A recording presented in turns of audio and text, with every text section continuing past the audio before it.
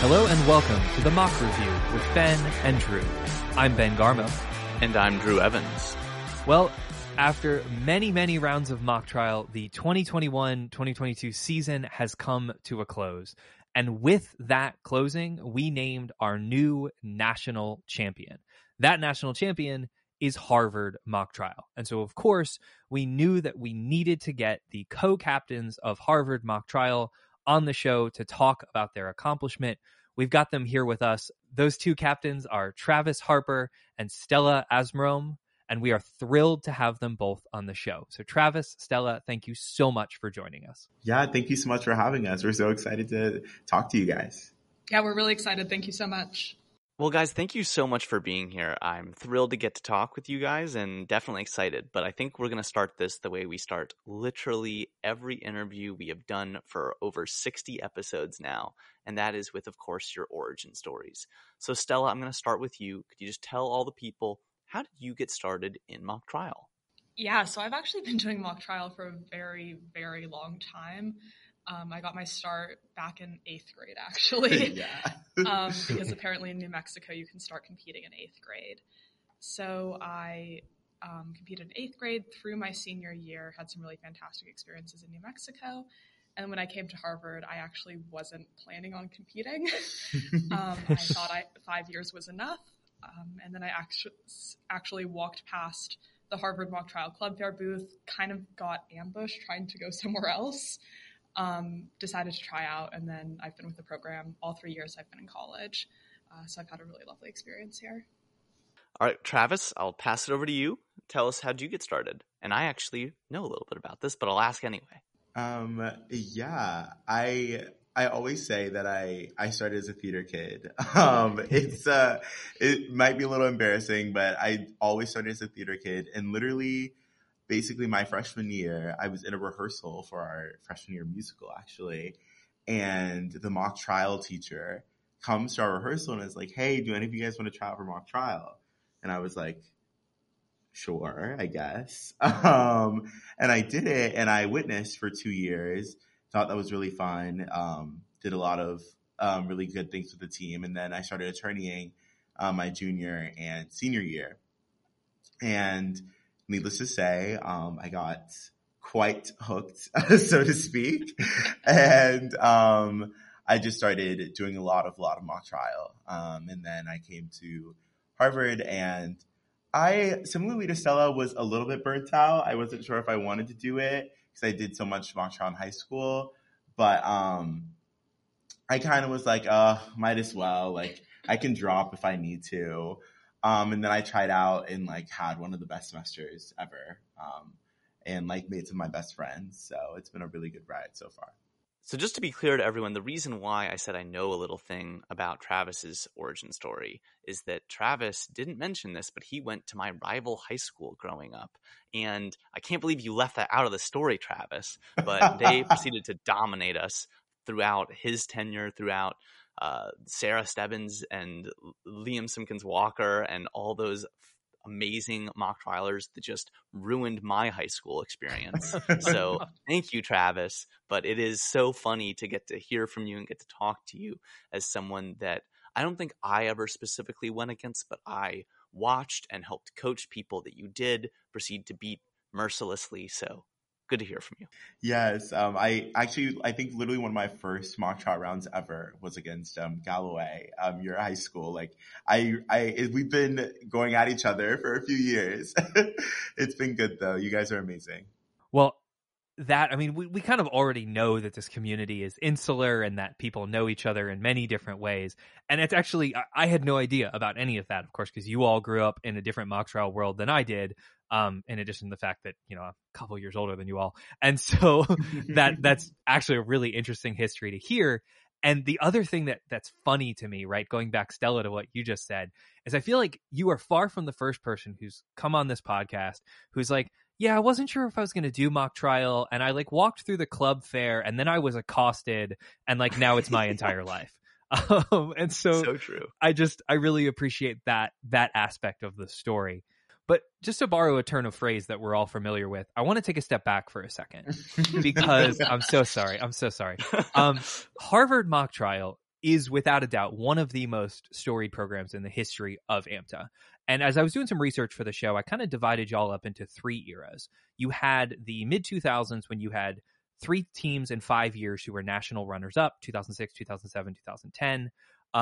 Then you had that incredible 2015 team and the teams surrounding them that won the national championship.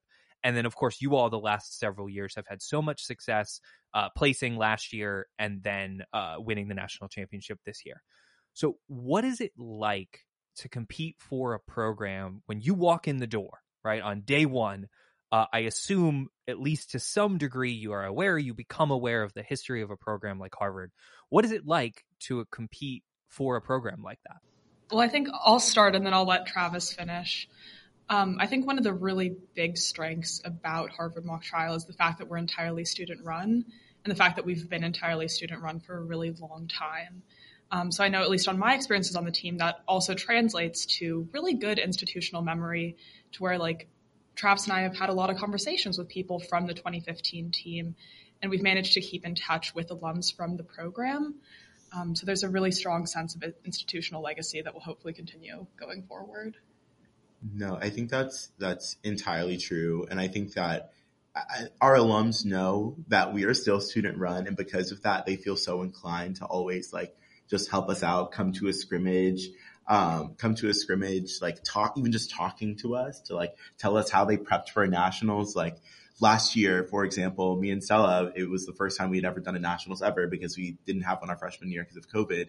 And so we got on a Zoom call with like captains from the past like 3 years, and we're like, hey, like, can you tell us like how you prepared, how we should go about this?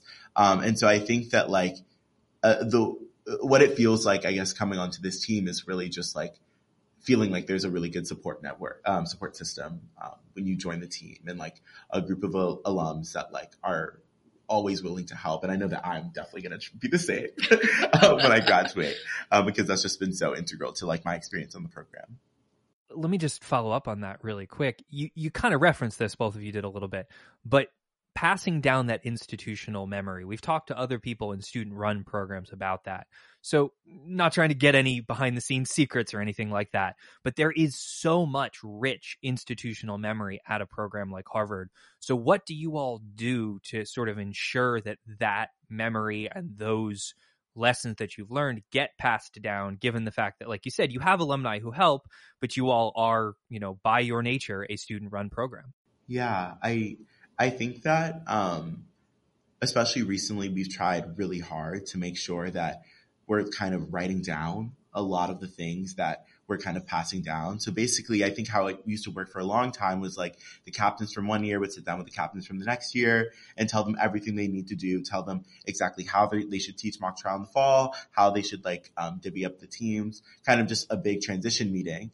But I think recently, the past few years, we tried to like not only have those conversations, but also literally like write them down in like guidebooks and like curriculums that we can use for future years. So basically the training curriculum that we had done for multiple years, we had been doing it for literally like as long as anyone can remember, but we finally like actually wrote it down and kind of actually put it into words so that we can really pass it down. So I think that like before kind of the past few years, it was really just really intentional like sharing of knowledge at the end of each year between the outgoing captains and the incoming captains. And then recently we've really tried to like codify a lot of that and like write it down. I hope that all of the student-run programs are out here listening, because I think this is a great lesson learned in using your alums, using the institutional knowledge that has been built up. It is so like important, and I think it's great to hear you guys talk about all of this, and it makes a lot of sense. I mean, when you have as impressive a history as you guys do, you should take advantage of that. There is no reason not to. And when you don't have a Ben Garmo to help, kind of guide your team along, you got to do what you got to do to make that happen. So that's awesome. One thing I want to talk about really quickly, though, and this is me inserting my personal narrative into the Harvard history, but I'm curious as to whether or not it is included in the teachings of your alumni, the intense rivalry you guys had with your very similarly pronounced colleagues at Haverford. And the reason why I ask about this is that you guys probably don't even realize how deep it goes. But in 2016, when you guys were the defending national champions, in round 4 at Orcs, and I know this wasn't a team that either of you were on, but you probably didn't realize that you ended a Cinderella run that was happening for a little engine that had just made their first ever Orcs run, and then had to face the defending national champions in round 4 and got destroyed and wasn't very happy about that.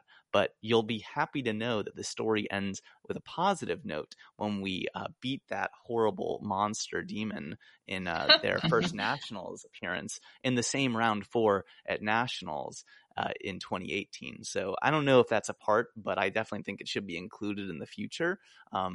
So that's just my brief time. No, we'll add it into the guidebook. Fight on site. I mean, we watched that round. We have tape from that round. So you're definitely in the legacy. Wait, which one? The 2018? The Nationals round. The Nationals round. Oh, that's not good because... Although if you have tape from the 2016 round, we'll take that too. I do not have the 2016 one, but I will tell you that you missed Jordan Alston Harmon crossing, me witnessing for the only time that I will ever witness, and It was fun.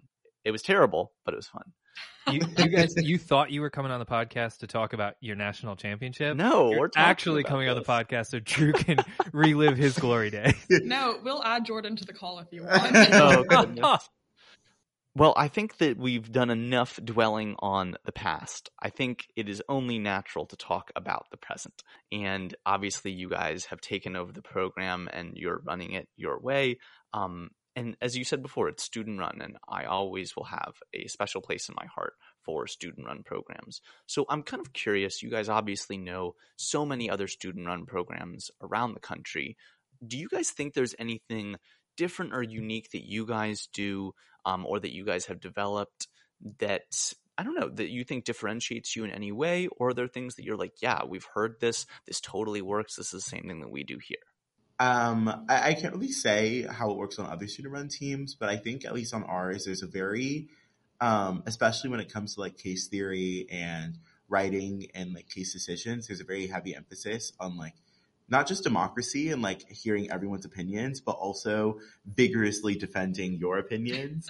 And I think that it's really interesting because like I've talked to people on other programs, and it might be a simpler thing where like, obviously, like, it's a team discussion, but there might be someone at the end of the day that's like, okay, well, we're going to call this witness. I don't think it's smart to call this witness, or someone whose voice has like singularly a lot of power. And I think that one thing that's interesting about how we like do at least our competition prep is that like we will spend at least like 3 practices like arguing for hours about theory to really like hash out which theory is the best. And I think that really gives us a lot in terms of really knowing our cases inside and out, because we've had to defend them so vigorously, and really like show to the rest of the team why it's the one we should be running. And so, I think we have a really good sense of what we're arguing and what we're saying, which I think is something that like, I don't know if it's particular to us, but I think it is something that we do.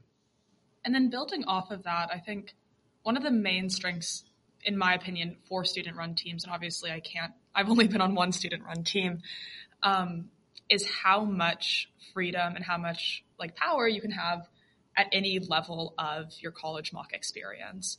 Travis and I both came on to the team as first years, and there was a part of me that was hoping in like the first practice that we were in our first year, it was like, okay, I'll let like the seniors talk, or I'll let the captains talk. But there's really the expectation that like starting day one, you're going to contribute and your voice will be heard.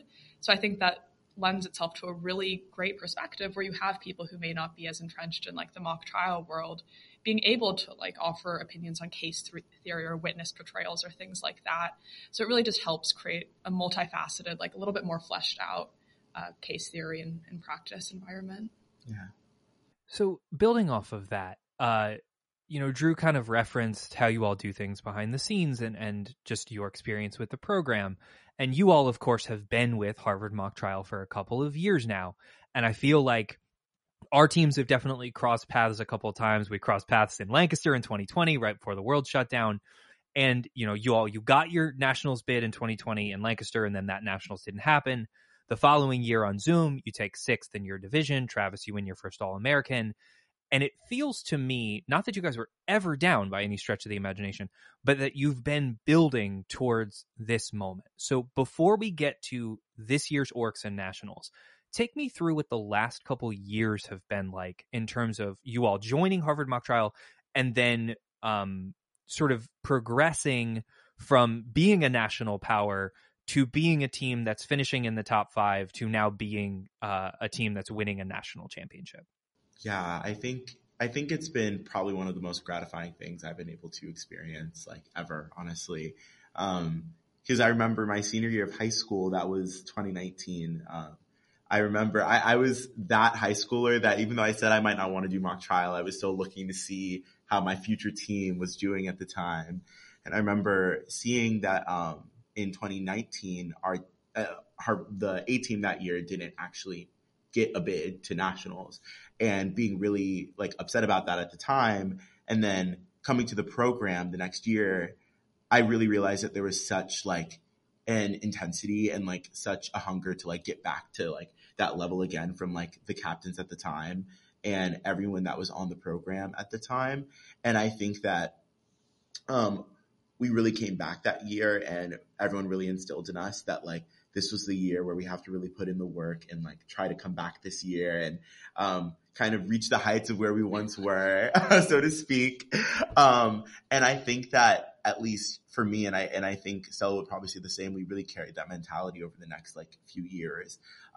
When COVID happened, a lot of our upperclassmen took gap years because they didn't want to like do online school in like one of their last years at school. And so basically the team was me, Stella, who were both sophomores at the time, and 8 freshmen. 8 freshmen, only one who had done mock trial before. Yes. God. And we basically kind of got this like amazing competitors. Like obviously they were first years, but like they were so talented and amazing, and we were able to just like literally like be mentors to them for an entire year and really put in the work and like kind of mentor a new class and a kind of a new generation of like the team. And I think that really shows now, especially like when this year, like we get our first B team that works in like a very long time. So like that kind of, it's been really great being able, I think, to like facilitate a lot of that growth, I think.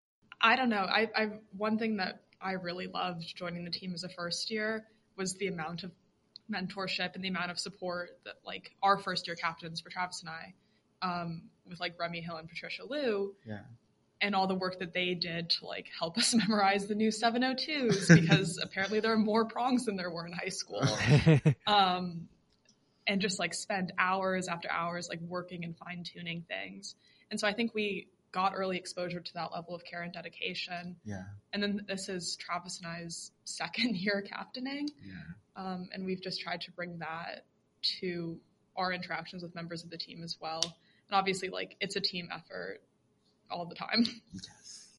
That's sort of exactly what I was hoping to hear when I asked the question, because that type of story is so gratifying. I think that's such a perfect word for it, right? That you come in and you have this opportunity to, you know, just sort of work with a program and help a program grow and have, like you said, all those freshmen who you all obviously taught so much about mock trial the same way that other people did with you all. And as a coach, I know how rewarding of an experience that can be. And it's really amazing that the two of you have done so much to influence your program in a relatively short and, as Drew said, you know, tumultuous amount of time.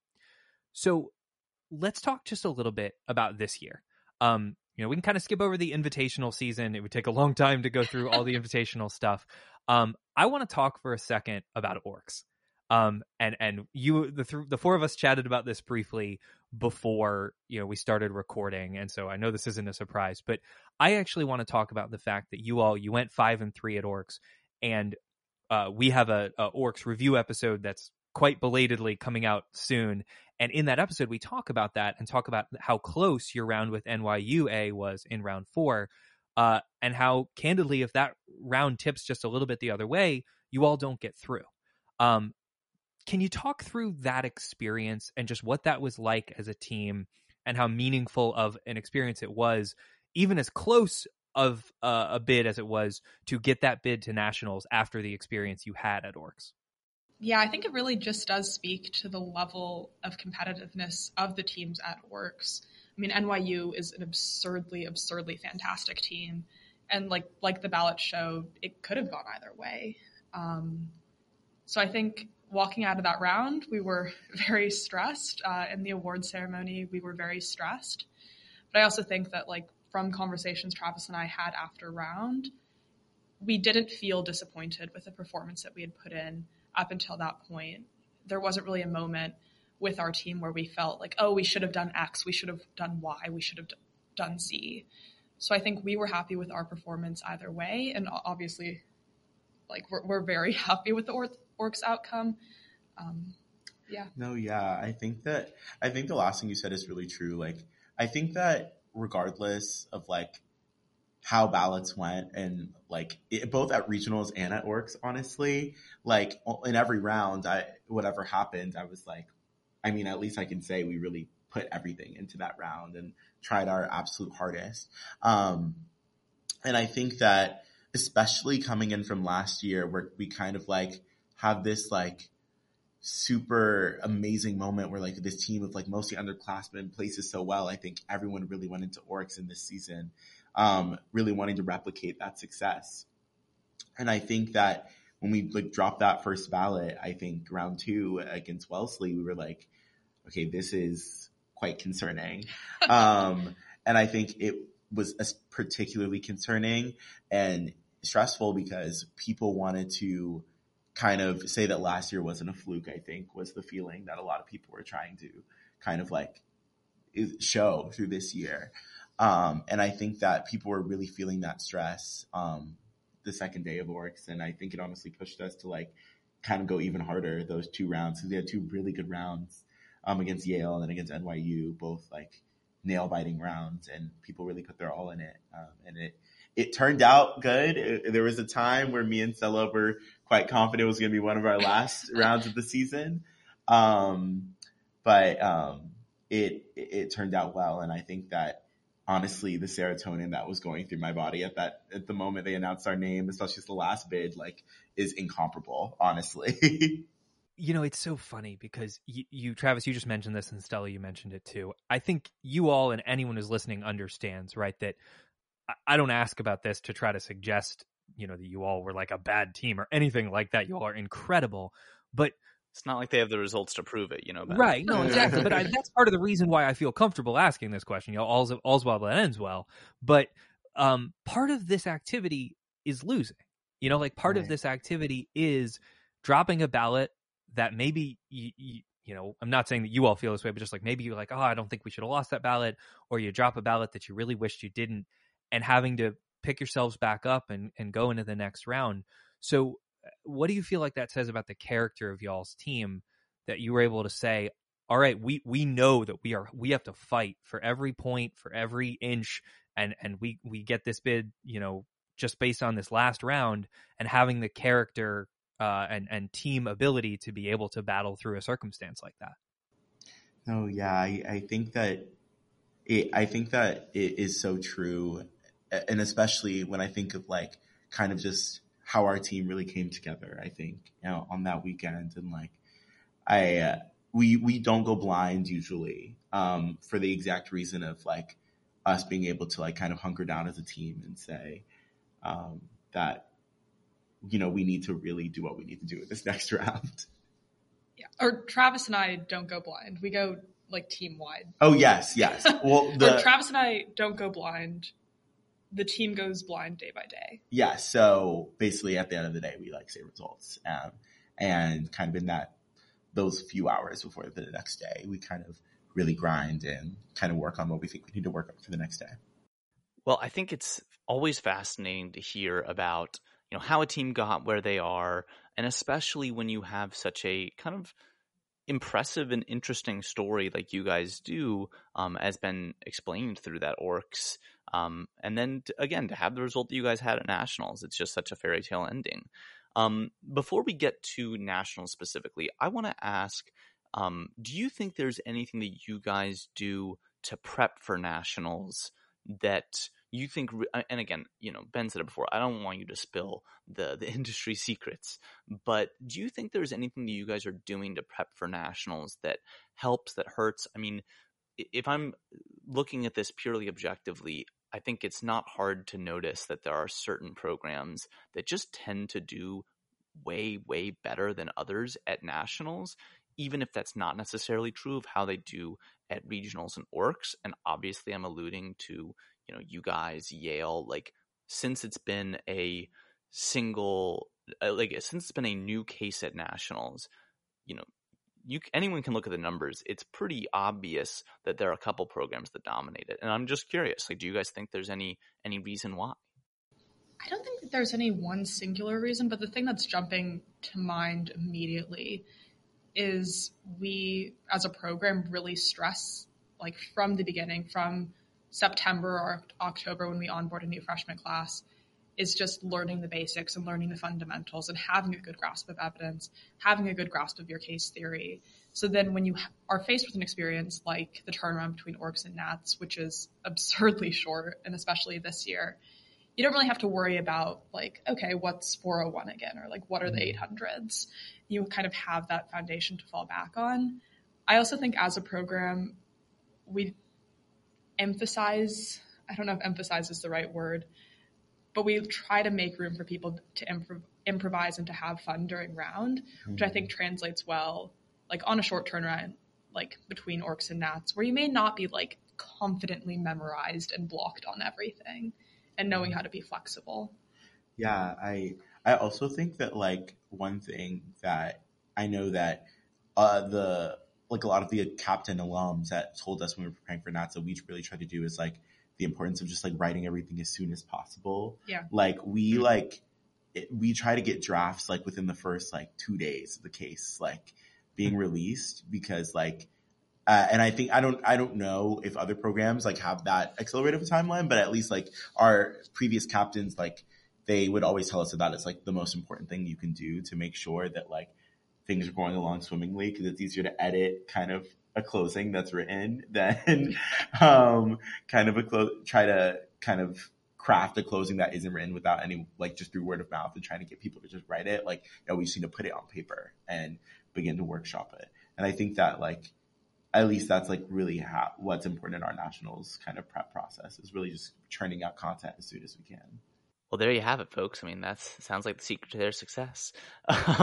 Seriously, though, I mean, you guys had a fantastic showing at nationals this year. Just going quickly through the results. Round 1, you don't get an easy one. You face Northwestern. You manage to sweep them. You face Patrick Henry in round 2. Go 2 out of 3 in that round. I want to get to that in a second. You sweep UCLA in round 3. I mean, honestly, I think those first 3 rounds, if you had asked me who are 3 of the scariest teams in your bracket, those 3 are on the list. Yeah, we felt the same way. Yeah, we agree. Yeah. It's kind of crazy. So you sweep UCLA in round 3 in a ridiculously close round, and then you face Florida in round 4, sweep that round. I mean, 11-1 with that schedule. Like, before we get into the specific rounds, how did that feel to just have done that well facing that schedule, that caliber of teams? I'm sure those rounds were all phenomenal, but like, what was the feeling in that moment? I think that when you're hitting such high level teams, like you walk out of the round and you're like, however that goes, like that was just like an amazing fun time. And I think that honestly, us going into these rounds, we were really just going in like thinking like, okay, this is an amazing team. They're so good, and we're just gonna do what we usually do and see how it goes. And I think that every time we walk into the tab room, just like the feeling of like just surprise, joy, and shock that we felt every time, and also just like the kindness that we received from like I think other programs, especially the programs we hit, and just like the amazing sportsmanship and like just the connection we had with those teams. Like it was just like one of the best feelings I've ever had honestly. It was such an amazing weekend. And I think that not only were they like good rounds in terms of like mock trial, like they were so high level, so clean, so good, but also just the teams we hit were just so lovely as well. And we're just so kind and amazing. And it was just a really, really fun time. All right, so let me ask you this. I mean, obviously 4 phenomenal opponents, but I want to talk about the one ballot you lost against Patrick Henry. I mean, I think a lot of people had them at the top of their list of teams they expected to make it through. Obviously a phenomenal team. Take me to that round. How did it feel coming out of it? I mean, Travis and Stella, you both expressed that, after that last round at Orcs, you kind of thought, okay, maybe it was a split. Did you feel like that round was a split? What was the general sentiment after such a tight round with such a prestigious team? I think on a personal level, I had laryngitis for like the week before that. So I couldn't talk until like an hour and a half before the round at all. So I was just happy I could say anything at council table, kind of croak my way through pretrial. But I think like you were saying, it was a close round. It could have gone either way. In that round, I think just the level of polish was just so crazy. I think one thing about Patrick Henry is that they're so entertaining and so charismatic. And I think it was just such a pleasure to watch. I think those are some of the traits that I feel like we do well as a team as well. And I think seeing us go against them and like kind of really going head to head, and I feel like everything was so evenly matched the entire time. Walking out of that round, I wasn't even sure if I could say that we split or not, but I was like, that was so evenly matched and so amazing. They were so good that like at a certain point, like whatever happens, like I would be okay with it, honestly. Like they could have swept us and that would have made sense. We could have swept them and that would have made sense. It was just such a good round. And going into the tap room and seeing that we dropped the ballot, we by no means were like, oh my God, we should have swept that round. Like not at all. Like I think we were honestly expecting it going in. And we were just happy that we were able to put up such a good showing against such a team that like we respected so much as a program as well. Yeah, I echo everything Drew said about the path that you all went through. We scrimmaged Patrick Henry the weekend before nationals, and they just kicked the ever living hell out of us in both scrimmage rounds. And so, and I made that very clear to them at the end of the day. And so, that is not surprising to me at all. And I echo everything too about just, winning a national championship is not easy. There is no easy path. But you all, I think you pretty much found the hardest one. And that is such an impressive showing. So let's keep moving through here because I really want to talk about this moment. So you win your division. You know what? Actually, I'm going to throw a curveball really quick here just because I want to talk about this for a second. Real quick, just thought question. You all obviously know you've got a strong chance to be in the final round. You're in the hunt. But before you do that, you've got to just absolutely sit in the freezing cold for 2 hours. So how much fun, as someone who was there, how much fun was that? It was probably one of the worst things ever. Not only were we anxious and like shaking from anxiety, but we were also shaking from cold. And like, I'm from New Mexico. Travis is from Georgia. We are not used to any temperature that would require any type of jacket. Our parents were in the audience, also cold. Everybody was cold. Like the ceremony itself was great. It was amazing. Yeah. I agree. The ceremony itself was great. The hour and a half leading up to it, I could kind of take it or leave it on that. But okay. So I just wanted to toss that in there really quick. So you all, you find out you swept your last round, you won your division. And so you go down and, someone has got to choose their side. And I could explain this or I could let Diane explain it. So let me go ahead and let Diane explain how this works. As you may or may not know, in the past, we used to have a coin flip by the team with the better record to determine who was going to choose the side for the final championship round. We've changed that rule, and it is now the team with the better record. And if the same record, tiebreakers as usual, which in this case means that Harvard gets to pick their side for the final round.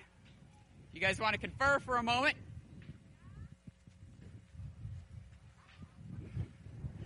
This might be a hot take, but prosecution.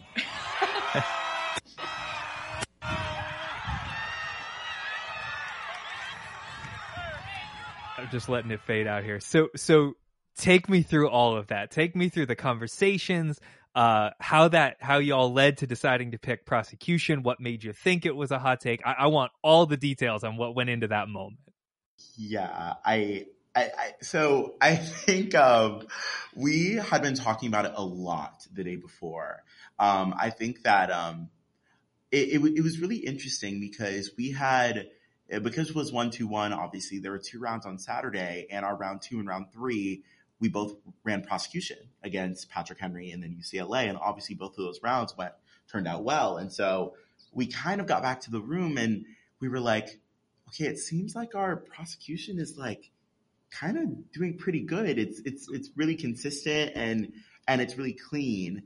And I think the really big strength about that prosecution was that we thought it was very clear. But we were like, okay, well, I don't know. We'll see. Like, we'll wait till tomorrow morning. We'll see how our defense runs against Florida in the morning. And we ran our defense, and I wouldn't say that we felt nervous coming out of the round, but I think there was a feeling of like, okay. There were some moments where like, we felt as though like we could have been a tad bit more like on it here or polished there. Not that like, I think really what was happening is that we were stressed because we knew that we were in contention for the final round. I don't think it was that our defense was like worse than our prosecution, but I think that people were really stressed that morning. We still pulled it through, and I think that it was still an amazing, excellent round. But I think going into the closing ceremony, we were like, okay, we know that we don't know how these three ballots just went in the morning, but we do know that we won 5 out of 6 ballots the day before for going prosecution all of the rounds. And we know that our prosecution, it like can run well against most defenses, and our defense sometimes doesn't hit well against certain prosecution. So we're just going to go with the thing that we think is more consistent and more kind of, I think, like not least common denominator, but like almost like is like it was playing the most consistently super well. But Stella, what do you think? I think we were really lucky to be in the position where we didn't necessarily have one side that was significantly better than the other. Yeah. Not to pat ourselves on the back too much, but I think we did a good job stacking our counsel tables and stacking our witness benches in a way that really complemented each other. There was a point where we thought about just flipping a coin and going with whatever the coin flip said. That's true. But I think it really came down to, and not to sound biased to someone on like Pete counsel table, we like our prosecution. We felt that it was very consistent and consistently good. And we thought, why not? Definitely. Might as well be a little controversial. And yes, the hot take part of it. I guess the reason why we said it was a hot take was because I had so many conversations with people over the weekend, and they were just complaining about how terrible the prosecution case is. Like so many people and so many teams, and we struggled honestly for a really long time with trying how to finesse this prosecution case with such kind of a sprawling indictment and so many kind of disparate parts of what you have to prove, and also kind of an unclear kind of legal section, and like things were always up for debate, and there were so many objections. And I just remember talking to a lot of people, and like people were just really struggling with prosecution. And then I go to the tab room and I see there's actually like a pretty substantial prosecution bias when you look at the tab cards, or defense bias when we were looking at the tab cards.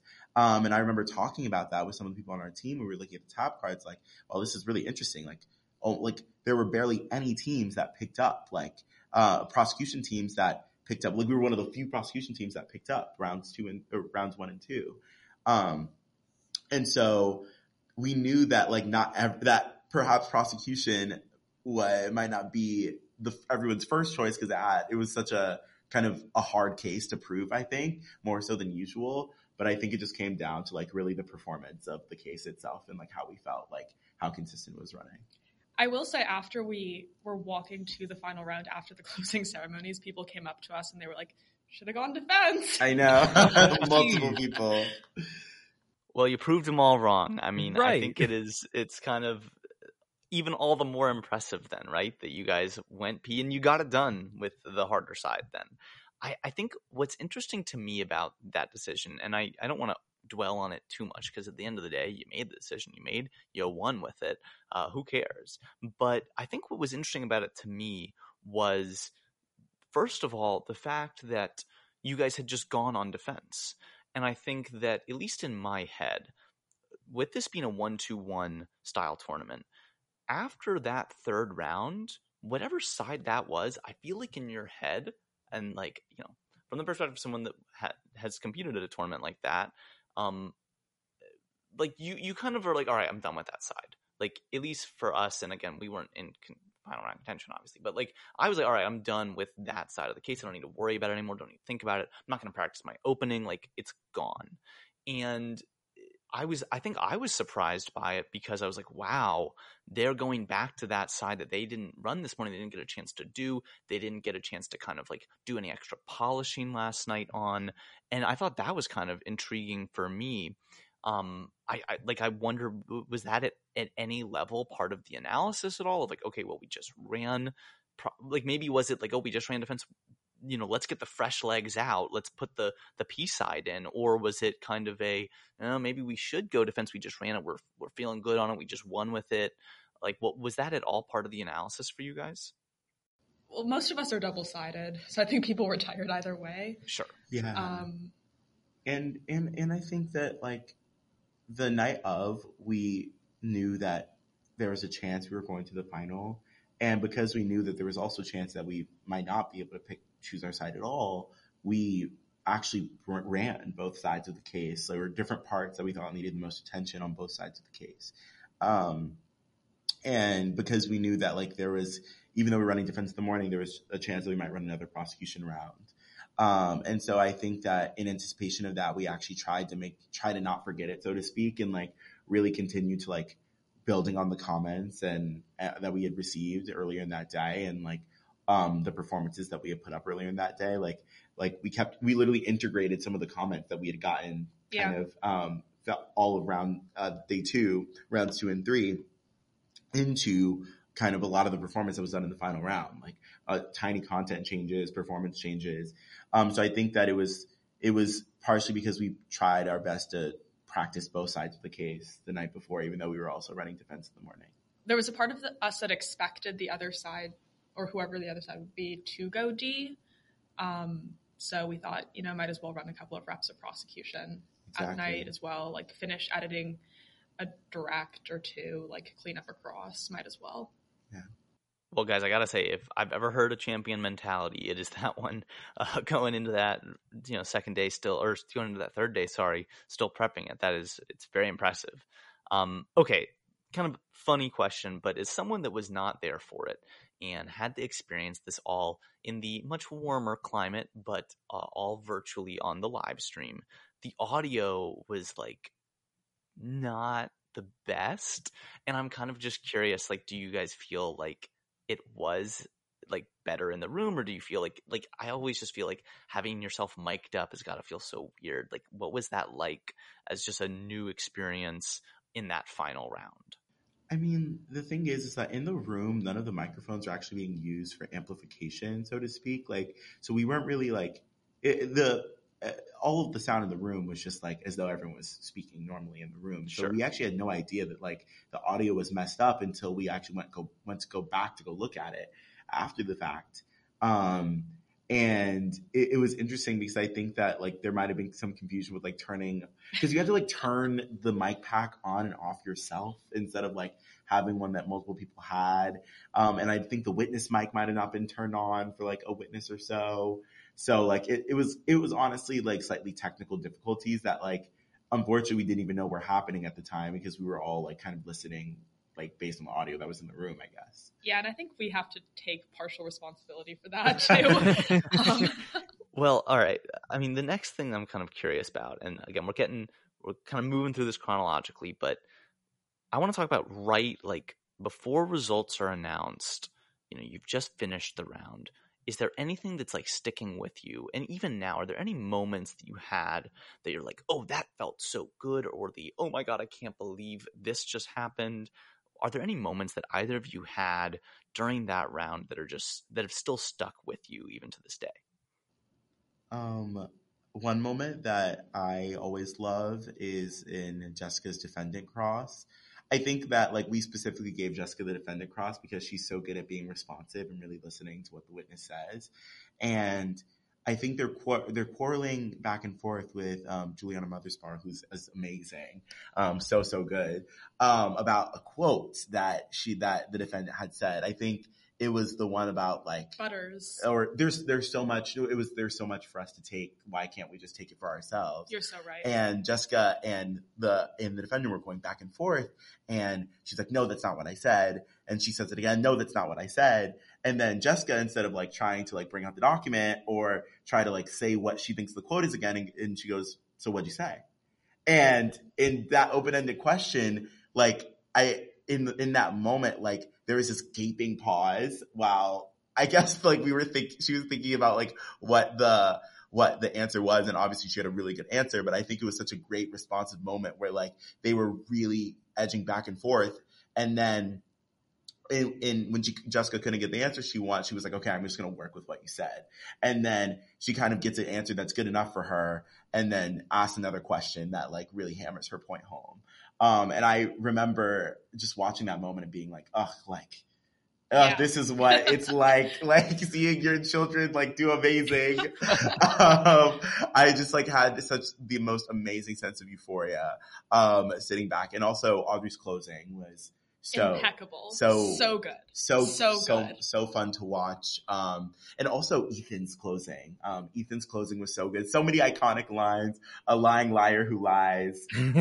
Such an amazing line. And I think that Chicago was just so entertaining. They were so fun to watch. And also Max Fritsch as his character witness was like the most amazing, hilarious thing I've ever seen. I just remember there was one moment where he was like, "How am I supposed to chase him out? Poo glitter?" And I was like, that is so crazy. That is so crazy. So just there were so many moments in that round that just stick out to me as being so fun and amazing. Yeah, I think one thing I'm really proud of is I think HMTA as a program does good crosses. And you might disagree. But I think all the crosses were fun. I had fun doing mine. I think Audrey and Jessica had fun doing theirs. Our witnesses always have fun on cross too. But I think just overall the entire like round was surreal. Yeah. And it was really weird for us to think like, okay, we've seen so many tapes of national final rounds and now we're in a national final round and like people will be watching it. That's surreal. You could like kind of see yourself in the Jumbotron through the shades out the window. You know, Stella, there's something you just said that like really stuck out to me, and it's like that you guys had fun. And I mean, I know that when I've coached people, I always try to impart this on them, but I think that's such a good sentiment. I mean, you guys are in a final round, but at the end of the day, it's about having fun. And your best mock trial happens when you're having fun. And I think it's cool to me that even in a moment that I'm sure is as stressed out as you guys have ever been, you came out there, you performed, you seemed so controlled, so calm, and you seemed like you were having fun. And I think that comes through and it comes across, and it's why you guys did so well. But I wanted to highlight that because I think it so perfectly encapsulates for me what I think when people talk about X person or X team does good mock, to me it is they're having fun with it. And you can tell they're having fun with it, and that fun is infectious. It makes everyone else have a better time too. So I just wanted to highlight that because I think it sums it up so well for me. I mean, it's also really interesting that you say that because like our Zach Fields like comes back a lot. He's obviously the amazing 2015 like closer. He in his comments are just also incomparable when he comes like to our scrimmages and practices. And every time he comes, his biggest comment is always the first thing he puts on his comment sheet. The team that's having the most fun is the team that wins the round. And I think that was really drilled into us as much as you can drill in having fun. Have fun. But have fun, damn it. Come on, guys. Right. I think it was just a really like a motto that we've had on the team like for a really long time. It's just really just trying to go in and have fun and just like doing this activity that is so particular that we love so much. And not to speak to Travis, like, I think the national final round was probably the least stressed I've ever been for any round of mock trial, because we talked about orcs earlier. Like, 4th round orcs had a lot of implications. Yeah. But at this point, like, we're all just so lucky and so grateful to be in the room. Like, we don't really have anything else to prove. So might as well, like, ask a couple of quirky questions. It is so funny that you say that, because I remember saying that almost verbatim to my team a year ago, right? We're of course we're on Zoom, we're not in all the room together, but we're getting ready to go into the final, and it's like, guys, you know, you're here, right? Like, everything else, okay, obviously you want to win, but just getting to that final round is something that so few people have the opportunity to do, that I get. And let me be clear, that's not to say that I was stress free during the round last year. I'm not going to try to pretend that at all. We were also not stress free. Right. But that joyfulness that comes with that opportunity, it's a really special thing. And I think that Drew identifies that really clearly. And it's really just a really cool thing to hear about that experience and what you all have been through. So what I want to do now is I'm going to play another audio clip. I think you guys know what audio clip I'm going to play.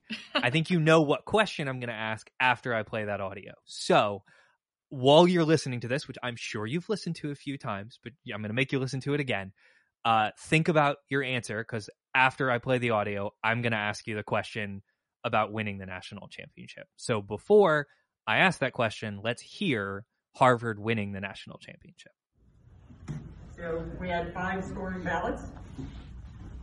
First 2 scoring ballots went to the prosecution, +9, +5.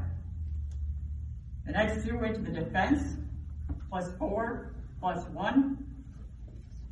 And the deciding ballot of +4 makes the 37th AMTA National Champion, Harvard University.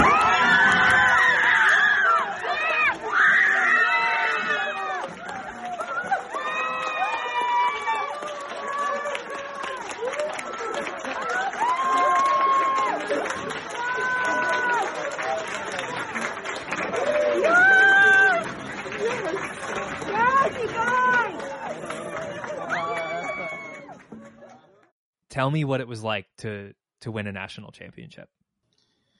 Oh gosh, I it's just like so indescribable. I think, like, the feeling of just like having gone through a 3-hour trial and having fun in that trial, and then all of a sudden you realize, like, wait, there's actually someone that wins that trial. This isn't just something we're doing for fun. And I had the most intense sense of like anxiety, but also happiness at the same time, because again, like, we were just sitting on the fact that, like, regardless of what happened, we were in the final round.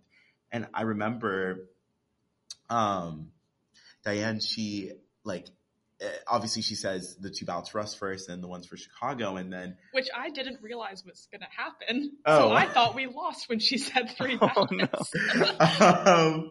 So Stella thought we lost. I was still on the edge of my seat.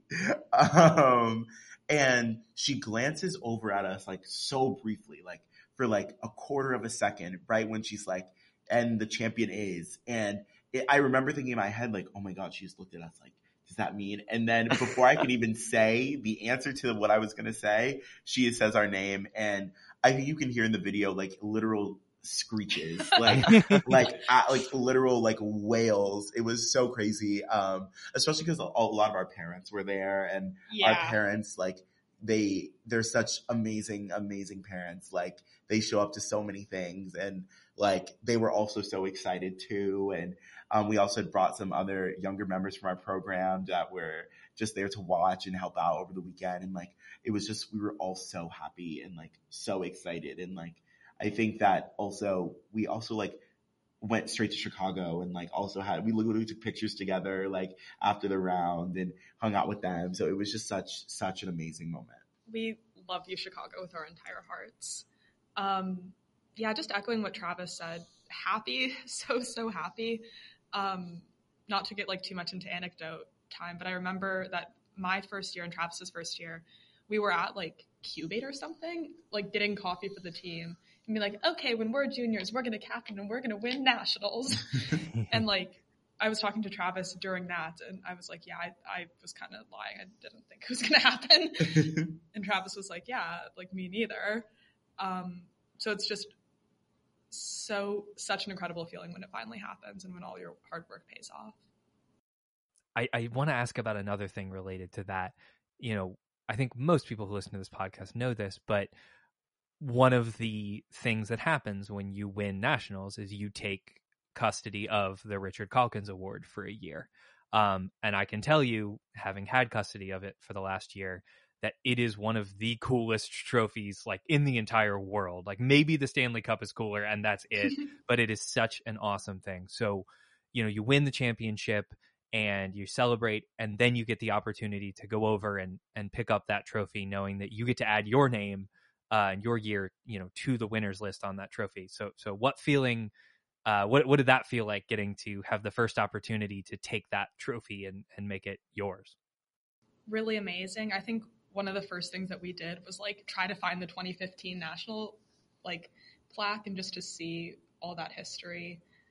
It's also a big trophy, which I didn't realize. We had some alums reach out. I know that Zach DM'd us on Instagram after he like followed Harvard Mock, and he was like, yeah, have fun carrying that like back to Boston.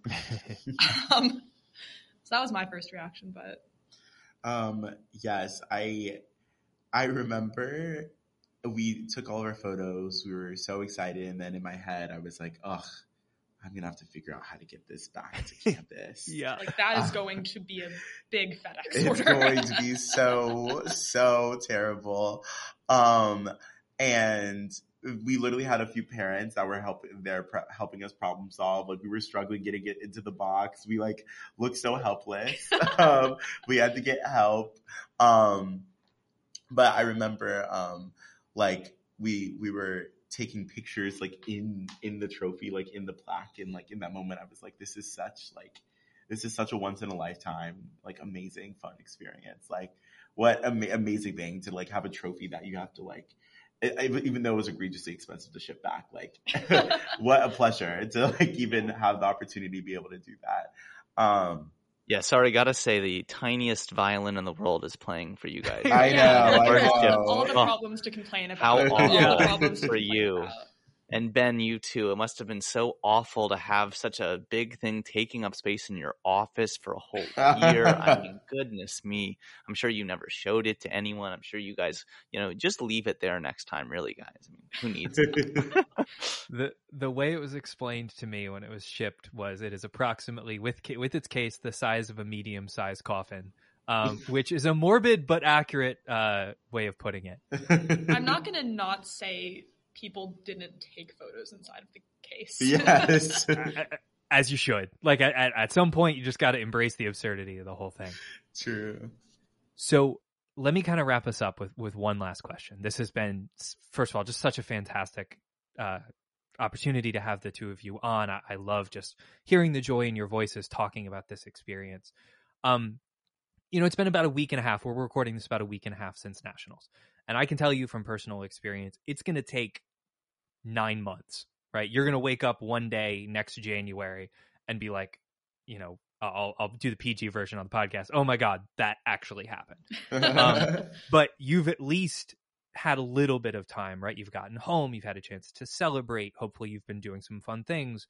But how have the last week and a half been in terms of going from that initial jubilation to the post-Nationals exhaustion and then just starting to process everything that happened and winning the national championship? I literally didn't sleep basically Sunday night through Sunday morning all the way until Monday night, because I was just riding the high of kind of the day so intensely. And then obviously I crashed. We also had a 3 a.m. Amtrak. We also had a 3 a.m. Oh Amtrak, my God. which definitely was the cause of us staying up.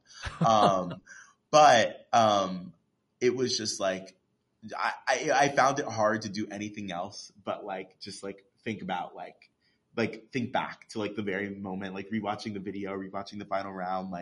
I literally like was not doing work, like not going to class. Like I could not care less. Like I was just so happy. And then that same week, we also like had a party with Tufts, actually that same weekend, and we were able to see them, hang out with them, and have a really good time, and just like celebrate together, on like both our national finishes. And it just like has been such a surreal, fun week. And even crazier, like people on campus will like see me / people on the team and be like, hey, national champion, which is so funny. It's just like, cause like a lot of people were like putting it on social media and like stuff at our school. And like, it was just, it's super fun that like people just know about it and like are congratulating us and like proud of us. It's just been such a great time. It's weird that people outside of mock trial know what mock trial yes, is. Very weird. Yeah, I'll just echo everything Travis said. Little surreal, very sleep deprived at first, but just like really, really thankful for everything. And also that like we had that particular team to take to nationals. I think I have a lot of love in my heart for everybody like on A and everybody on our program. So I couldn't have imagined a better team of people to do it with. Well, I think that's a perfect sentiment to wrap us up. Most importantly, congratulations to both of you, to your entire team. Drew and I know the entire community just has so much respect for everything that you all do. Thank you both so much for taking the time to chat with us. It was really a wonderful opportunity to just hear this whole story, from start to finish. Congratulations again on such an amazing season, and thanks for coming on the show. Yeah, thank you so much for having us. Yeah, thanks so much. Thank you both. Good to have you. Yeah, it was great to have you both on the show. To everyone else, we're working on a couple other episodes that we're hoping will be out before too long. We got to give Drew time to finish up his finals for 1L year before we knock out some of those episodes. We'll have a lot of the same summer content that we've done for the last couple years. Congratulations to Harvard again on winning the national championship. Thanks as always for listening. And until we're in your feed next time, this has been the Mock Review with Ben and Drew.